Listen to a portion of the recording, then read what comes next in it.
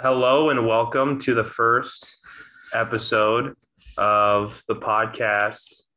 This is serious with Jake Parker and Joslyne DeBonis. Joslyne, go ahead and tell us about your weekend a little bit and your victory. I won by default the Detox Sober Lounge. I feel like that's an accomplishment. What do you say by default? All the people who would have won it dropped out. Like who? Han. Bill Queen. Did they do the best of the first one? Yeah. Red Little. We think he's in jail. Really? Probably. Damn. I might have to edit that out. Likely probable. Well, that I don't know any of the details, but I can't say that surprises me. But he stated at the last competition that he'd probably end up in jail. Well, I think I remember him saying that at an open mic. Well, then none of Caleb's texts were going through to him. What is that? Yeah. I don't know what that would have to do with jail, though. It's just assumable.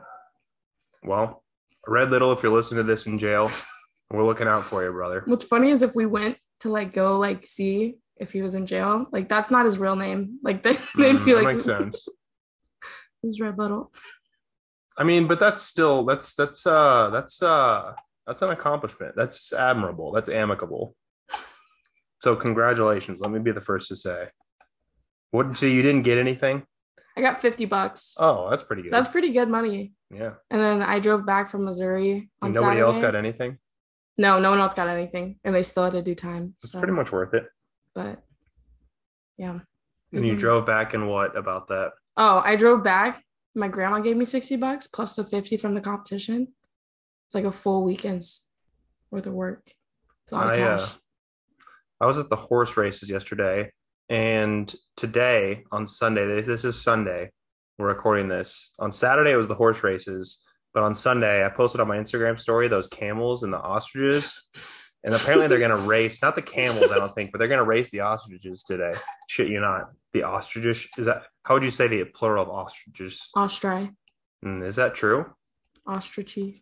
Let's Google it, because we can do that. I was reading about some Warren Buffett stuff. Doesn't surprise me. Ostrich. What kind of people do you think are going to listen to this podcast? Like our raving fans? My grandma, my aunt. Ostriches. It says Ostriches. Ostriches. I think you said it right the first time. Yeah. It just sounds weird. Say the genus name. So the genus is Struthio. Struthio, a genus of birds in the order Struthioniformes, whose members are the ostriches. It is part of the infra class Paleogene. I don't even know. Yeah. Also, unrelated note. If you haven't seen the new Jackass, it's really solid. Britney Spears deleted scenes from Jackass 3. Yeah, poo cocktail. Oh, should we do a live watch? I'm Steve-O, and this is the Poo Cocktail Supreme. Oh, wow, 11 million views. So do you obviously see what's happening here? I would assume. Yeah, I see. He's in a porta potty. That's when Chris Dunn was still alive. Or I think that's his name. Oh, God. It's so fucked. This is what they showed on most of the commercials. Is it fully loaded? Oh, yeah. It's like a used porta potty. Oh, wow. Oh, he had his mouth open. Oh, no. It's so bad. Nasty.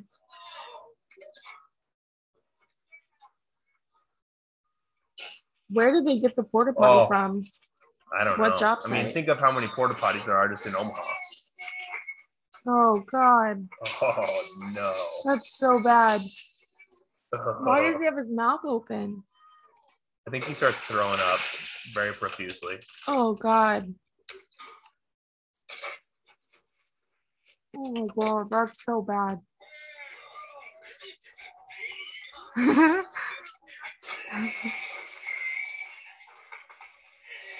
Oh, God. Oh, yeah. Bam's throwing up. I don't know why Bam wasn't in the new one. Que paso, man? Have you I don't know why ever it's in thrown Spanish. up from something that like not related to what you put into your body? Not that I can remember. I've never had something external make me throw up. Like it's been internal.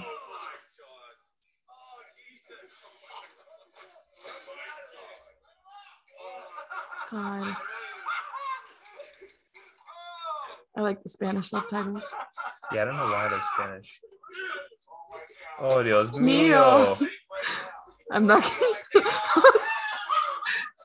Oh, he starts running after him. Oh, gross. I mean, like, yeah, it's about as bad as it gets. But the other Jackass, like my other favorite Jackass stunt that like you saw, they kind of like redid it. Like when Dave England goes into the hardware store. Oh yeah, they showed it. Yeah, I've seen this. That's like my other favorite Jackass stunt. The first time they do it though, he pooped his pants. He couldn't hold it. That bad? Yeah. A bunch of people throwing up again. Oh God, that's so bad.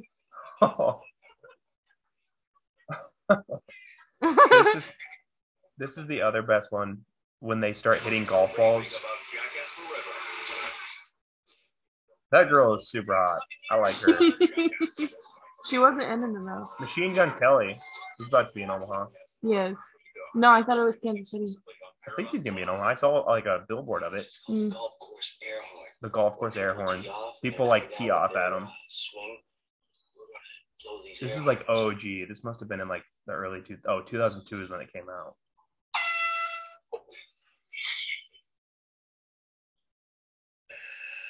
You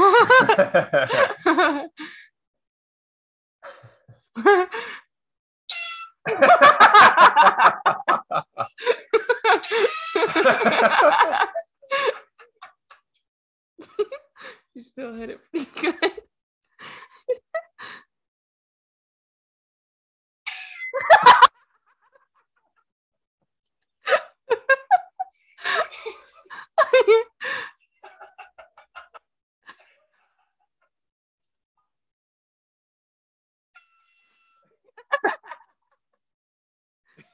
Throws his driver.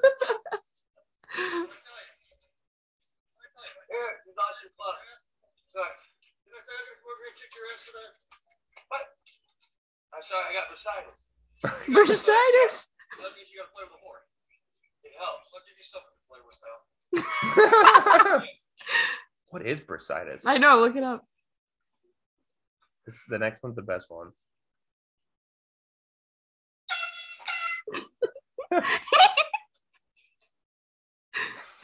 Tease it up at him.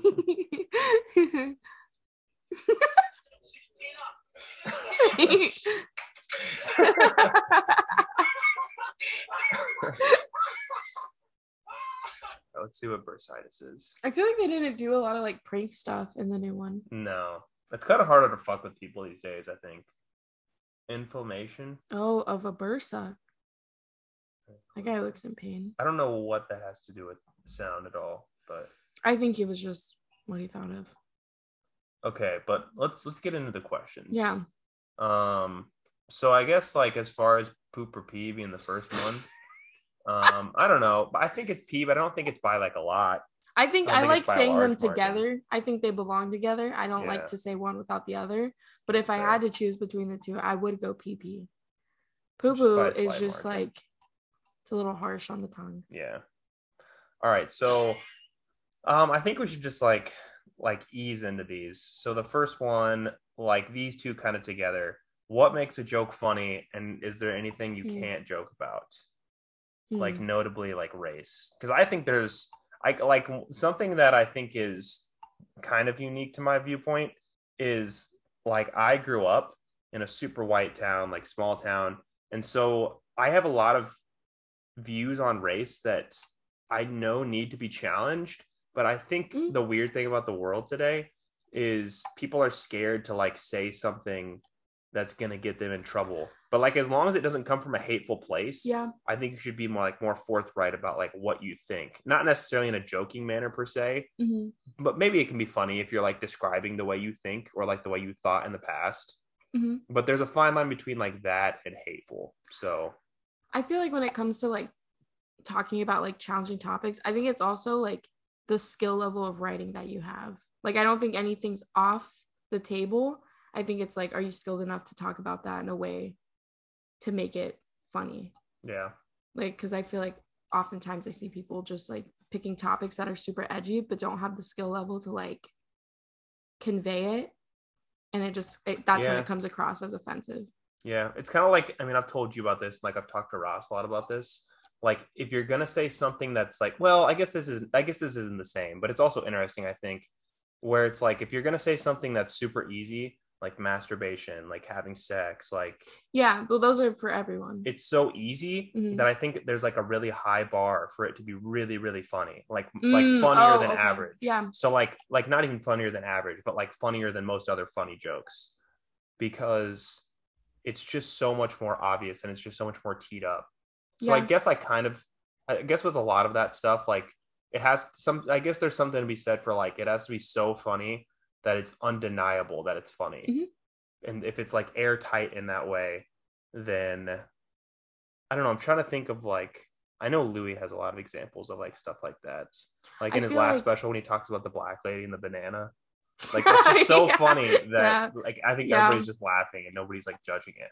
And I feel like also it's like you have to just, I don't know, it's the way you write that. You can't just like present the topic to the people and just expect people to think that that's funny. I feel like there's just the writing. Like, you know, Louis' joke about the N-word on the forklift joke? Yeah. The guy falling asleep. Because the interesting part about that is it does stem from like, he's like, I'd work with all these black writers and we would have discussions on race. And like we discussed like, that's a really funny joke. You know what special that's from?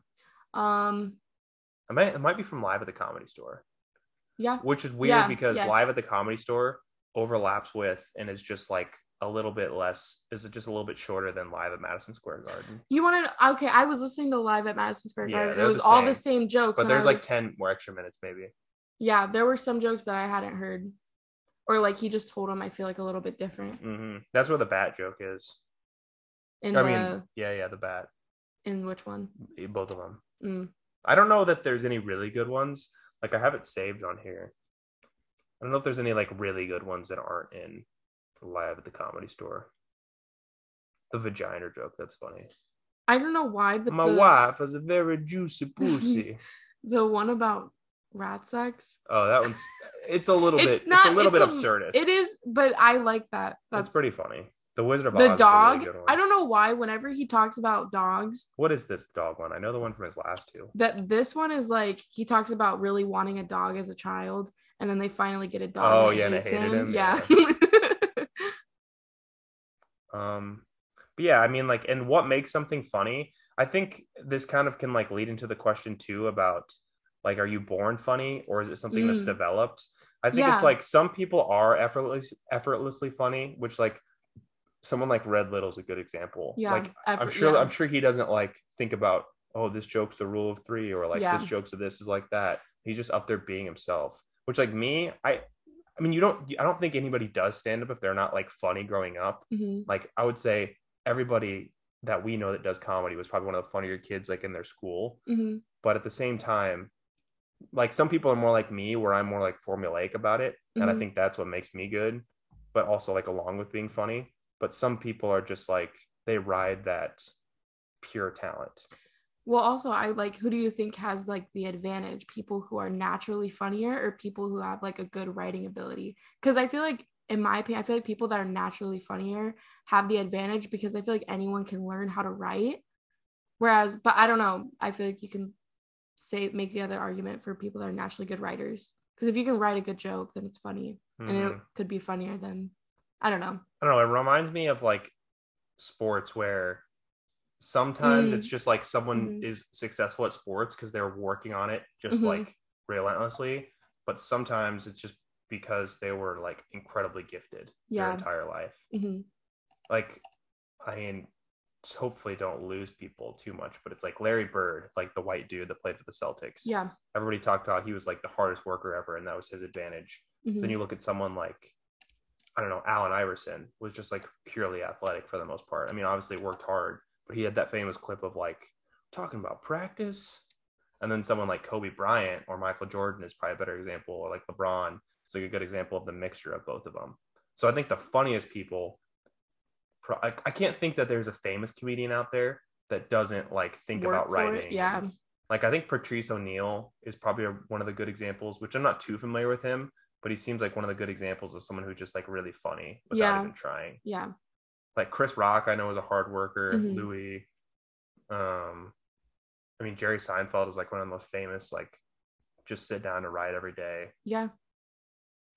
I feel like someone like Bert Kreischer kind of seems more on the like I'm just funny naturally funny. Yeah. But I feel like that has its like you can only ride that for so long where people are just used to your personality and it kind of loses its like they're like, oh, that's their persona, that's all they do. Whereas if you have someone who's like a better writer, you look forward to hearing their new jokes. I mean, like I was talking to my parents yesterday, we were having a conversation about like who gets famous in comedy and when, because I was pointing out how a lot of comedians I know like didn't get famous until they were like give or take close to 40. Like Louis, Patton Oswalt, David Cross, Louis Black was like closer to 60.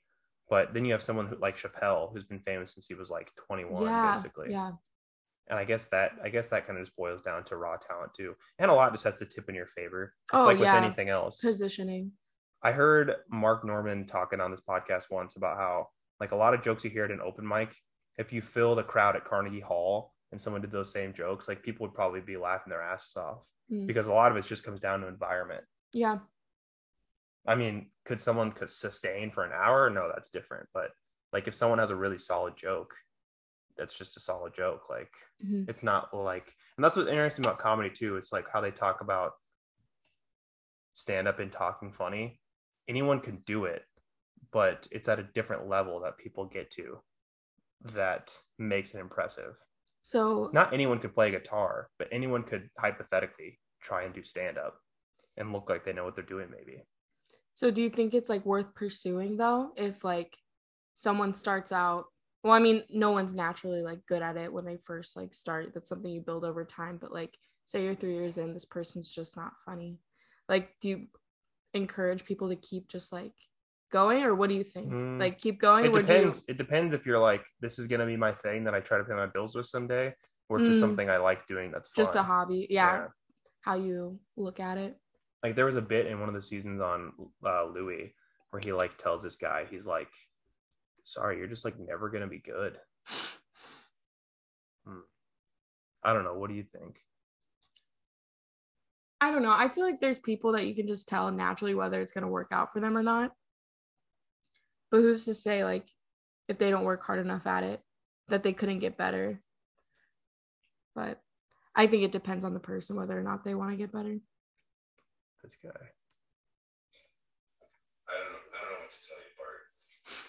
I'm not funny. Well, it's tough, but no, you're not funny. I mean, not on stage anyway. Okay. What do I change? Is it my jokes or jokes? See, that's the thing. I don't know that those were really jokes. Like when you talked about winning a bet on stage, did you think that would be funny? Well, in comedy, you're supposed to tell the truth, right? You're supposed to be like honest about stuff. Yeah, but you gotta. But it has to be. You have to start with what makes you laugh. What makes me laugh? Yeah, what makes you laugh? That's where you start. That's a good point. Yeah, that's a good point. On stage, you start there. What's funny to you? Buster Keaton, Lucille Hall. Okay.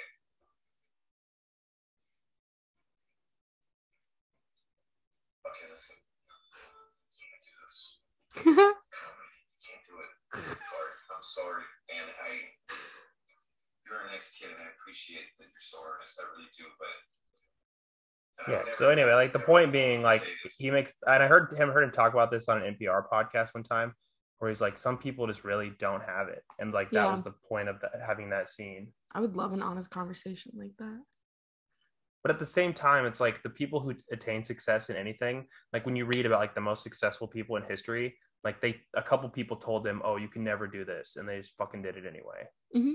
So there's something to be said for just Yeah. like, I mean, I don't necessarily believe in destiny, but I believe in destiny to the point where like if you believe in something so strongly that you're gonna do whatever it takes, like you're not guaranteed success, but if you try at something for years and years and years, Something's bound to happen. it's interesting. Like most people have probably heard of the 10,000 hour rule. Yes. There's this author, James Altucher, and he talks about the 10,000 experiments rule. So he's like, you can shortcut the 10,000 hours rule if you just try to like do something 10,000 different ways. I feel like that's not possible. I mean, but that's a but it's like, yeah. But it's like just switching. I mean, there's so many things you could switch. Like there's endless variables. Yeah. I don't know. It's obviously hard to like extrapolate, but I don't know. I think there's something to be said for just trying to figure out what's funny. Because I think that's why people always say you need like 10 years in comedy to be good. Because that's how long it takes to figure out like what's funny about the way I look at things, about the way I think about things, like whatever. Yeah. You have to find your style. Just like he said on the clip, it's like, what do you think is funny is what you have to start out with. Yeah, I feel like that's like, I didn't hear that advice until like a couple weeks ago. Just like asking myself when writing, like what's funny about it.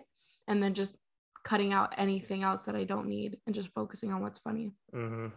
I feel like that's so important. I didn't hear about it until recently, but it helps. The thing that Joe Rogan always says on his show about comedy, or like the advice he always gives is like, write an essay, like write a bunch about something and then try to figure out what's funny about it. So I think that's good advice I like too. that advice. I do. But yeah. And as far as, I don't know, I think that goes like talking about things you can't joke about is so contextual because like obviously a black guy has a lot more room to talk about race than a white guy, which is how it should be. Or like a gay guy talking about gay issues. Like, you know, you can't, and it's like typical of a white guy to like want to explain everything to everybody, which I think there's like, it's like you said, there's room for everything, but it has to be, I think you're under the guise of having to make it more or less airtight depending on who you are. And I think it's like, I feel like if it's clear in your writing that you're imposing views, I feel like it shuts people down. Whereas if you're just kind of like analyzing something as it is, as it's happening, rather than just trying to impose how you feel about it, I feel like it's more successful. People like curiosity. So I think it's a lot to be said for just being curious. Yes. Yeah. Like my mom's a kindergarten teacher. And again, like I was talking to my parents yesterday when I was with them. And we were just talking about how when kids are like 5 or 6, they ask why about everything. But then you get that beaten out of you. It's like people tell you to shut up enough when you ask why too much. And you're like, oh, that must be a bad thing. But really, like, you should almost ask why just as much as you did when you were a kid in your day-to-day life, because that's how you figure stuff out. Yeah. Because so many of our assumptions are based on false preconceptions or just realities that we've constructed in our heads that aren't there. I think that's why I'm drawn to comedy, because it's inherently kind of ruleless. And so all you're trying to get is laughs. And so there's a lot of different ways to do that. Yeah, I don't know. I feel like whenever I'm on stage, it just kind of always feels like a social experiment where it's always strange, like what makes me laugh. Like, I mean, the fear is always like, what I think is funny, they're not going to think is funny. But it is also super interesting to see what people also agree with and think is funny. Yeah, it's interesting because it starts with what you think is funny, and then it gets kept or not based on is it resonated with. Yeah, I feel like that's also what makes a joke funny to me, is if it's relatable. And like, it's super hard. I don't know. I feel like at my age too, and the people that I often see in the audience, I feel like no one wants to hear about the perspective of like a 20-year-old female because I don't have life experience. So I feel like it is harder for me to find like relatable things that are funny. But I do find that relatable comedy is more funny to me than like observational or Yeah, I think that it's why I like that quote, what's most personal is most universal. Yeah, because I think a good conversation hack just, I mean, I'm relating it back to comedy, but I first heard this on it was like a conversation podcast or something like that. And it's like, not everybody has the same experiences, but everyone has experienced the same emotions. So like, if you're talking Mm-hmm. about a time you were embarrassed or you were Yeah. upset or you were sad, maybe not everyone has lived through the same experience, but everyone, if you focus on the emotion, Mm-hmm. everyone can relate to that. So I think that's Yeah, another good thing to think about too. I know. I feel like, especially like with my writing, I feel like the emotion that I try to go with is like embarrassment, because I feel like that's very relatable, and it like, even if it's not the exact thing that someone's felt, that it's something like everyone's been embarrassed at some point, Mm-hmm. and they can laugh at that. Mm-hmm. And it's so hard to just take someone along for the ride you want to take them on. But I guess that's like the main thing is just like, are you with me here? Or like, if you lose somebody, that's when something's not funny. Yeah. I feel like, I don't know, I feel like that helps me figure out, like, if I'm telling a story, what parts are important to keep in. Because I feel like if you're telling a joke and like it's kind of a story, what details are you going to lose them on to the point where they don't care about the payoff of that, telling that story? Mm-hmm. Yeah. All right. What's another question you had?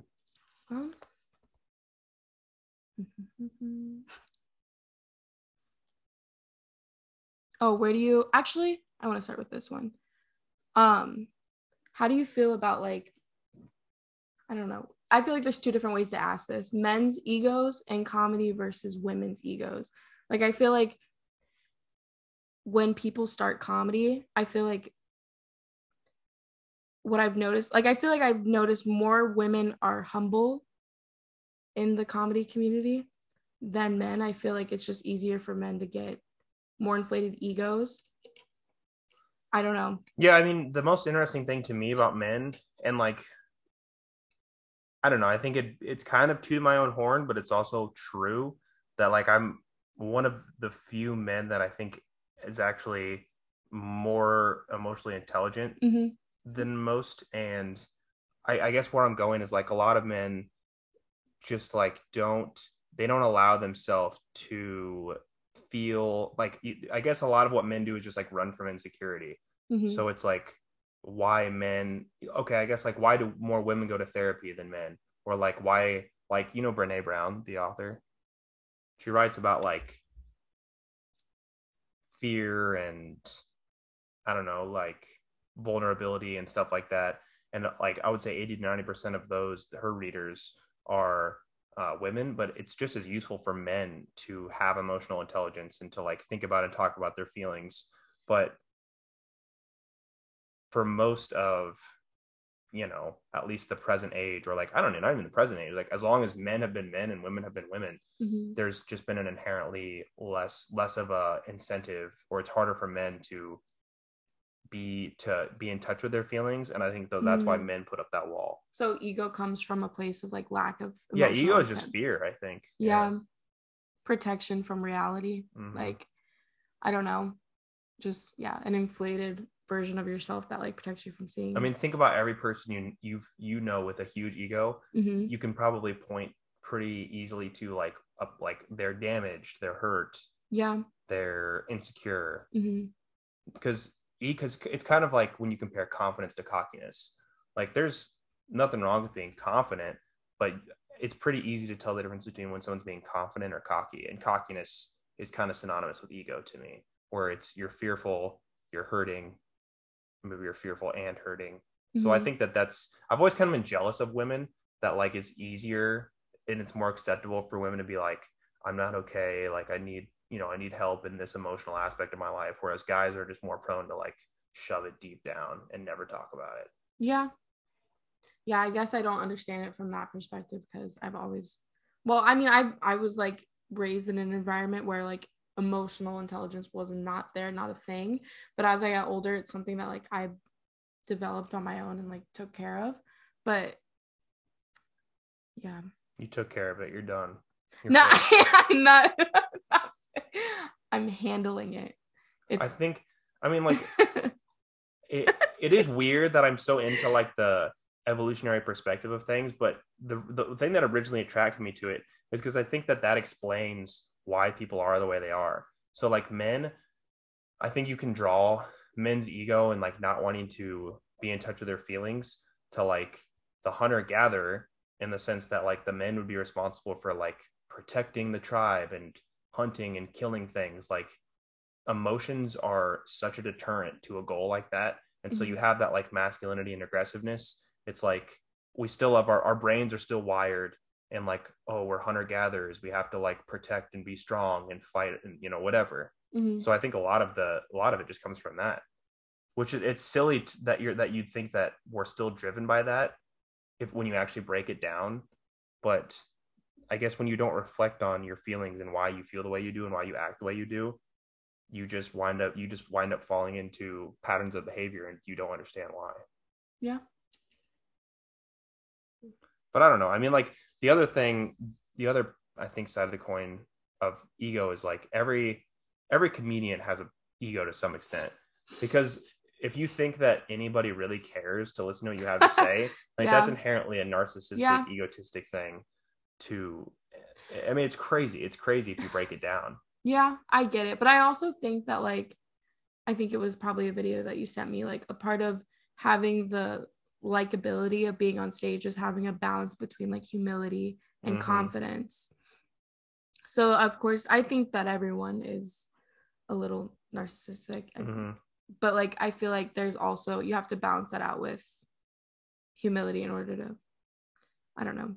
It goes back to just like that conversation around destiny. It's like whether you believe in destiny or not, maybe on the side of believing in it, you'd be like, oh, well, I'm drawn to do comedy because I'm supposed to for some reason. Like maybe that's true, maybe it's not. But if the outcome is that you work harder, then believe whatever you want to believe. Like, I don't know. I think that there's just so much of like success in comedy or whatever. It just comes down to like how hard and how much work you're willing to put into it, which is weird because comedy is so inherently goofy and like lighthearted. Yeah, but it still does require a lot of hard work to get good. I've also noticed just like the aspect of like networking and making good connections and building good relationships with people gets you a lot further than if you just are going up on stage. I feel like there's also that aspect that like propels you further in comedy. Just like with anything else. It's about who you know. And I mean, with comedy, there's an inherently beneficial nature to networking where you know, like you can talk about, oh, how do you write jokes? What are your inspirations and stuff like that, where it can actually help make you a better comedian too. But should we do a couple more questions? Yeah. Keep it to like half hour, 45 minutes. Yeah. Okay. I think the first one's a whole can of worms. We'll save it for something else. But I think like along these lines, how do you deal with self-doubt, and like how big of a role does self-doubt play in comedy and just like in your life? I feel like with self-doubt, I always try to pinpoint a certain like scenario or situation where it happened at, like if it's triggered from something somebody said, which usually is what happens, and then I have to like kind of take steps. I don't know, I analyze the source of where it's coming from. So if it's from what someone said, I look at that person, and if there's any merit to what they're saying, are they worth someone, is their opinion worth listening to? But I do feel like, I mean, I do have self-doubt, but also I don't know, I've proven like my daily actions that I combat it by doing things and I don't know, proving myself wrong in what I'm thinking. I think that everybody in comedy has some imposter syndrome. Like, 100%. As much as you're narcissistic, you're also like, what the fuck am I doing? Why does anybody care what I have to say? Yeah. I don't know. I like being 26. I look at self-doubt totally different than I did when I was like 23, because I guess kind of like you said, like I've built a lot of confidence just from things I've done, and so I don't have as much insecurity as I used to. Everybody feels insecure to some extent, but because I've done, you kind of have to prove yourself. Oh yeah. There's like a saying that I've used before, like, oh, like confidence requires evidence. Yeah. So like that goes back to confidence and cockiness. Like if you have evidence for why you should be confident, it's not hard to protrude confidence. Exactly. But if you're on the flip side and you're just being cocky, that's because you don't have anything to back it up why you feel the way you feel. No, I used to have like, I would even say probably last summer, I like came to like a point where I just was like, wow, I have no confidence. But then I was kind of just looking at what I was doing. I wasn't passionate about like the job I was working at, what I was doing. I wasn't doing anything like any hobbies to kind of like boost self-esteem because I think those are important. And then I looked at that and just started like looking at things that I enjoy and pursuing things that I enjoy. And I feel like those like produced a lot more confidence. Like I'm a lot more confident now than I was like 5 for sure months ago. Yeah, when you're doing something you just feel like you have to do or you should do, that's where your energy just gets bogged down so easily. Versus like there's this quote that your work should be something that looks like work to other people but feels like play to you.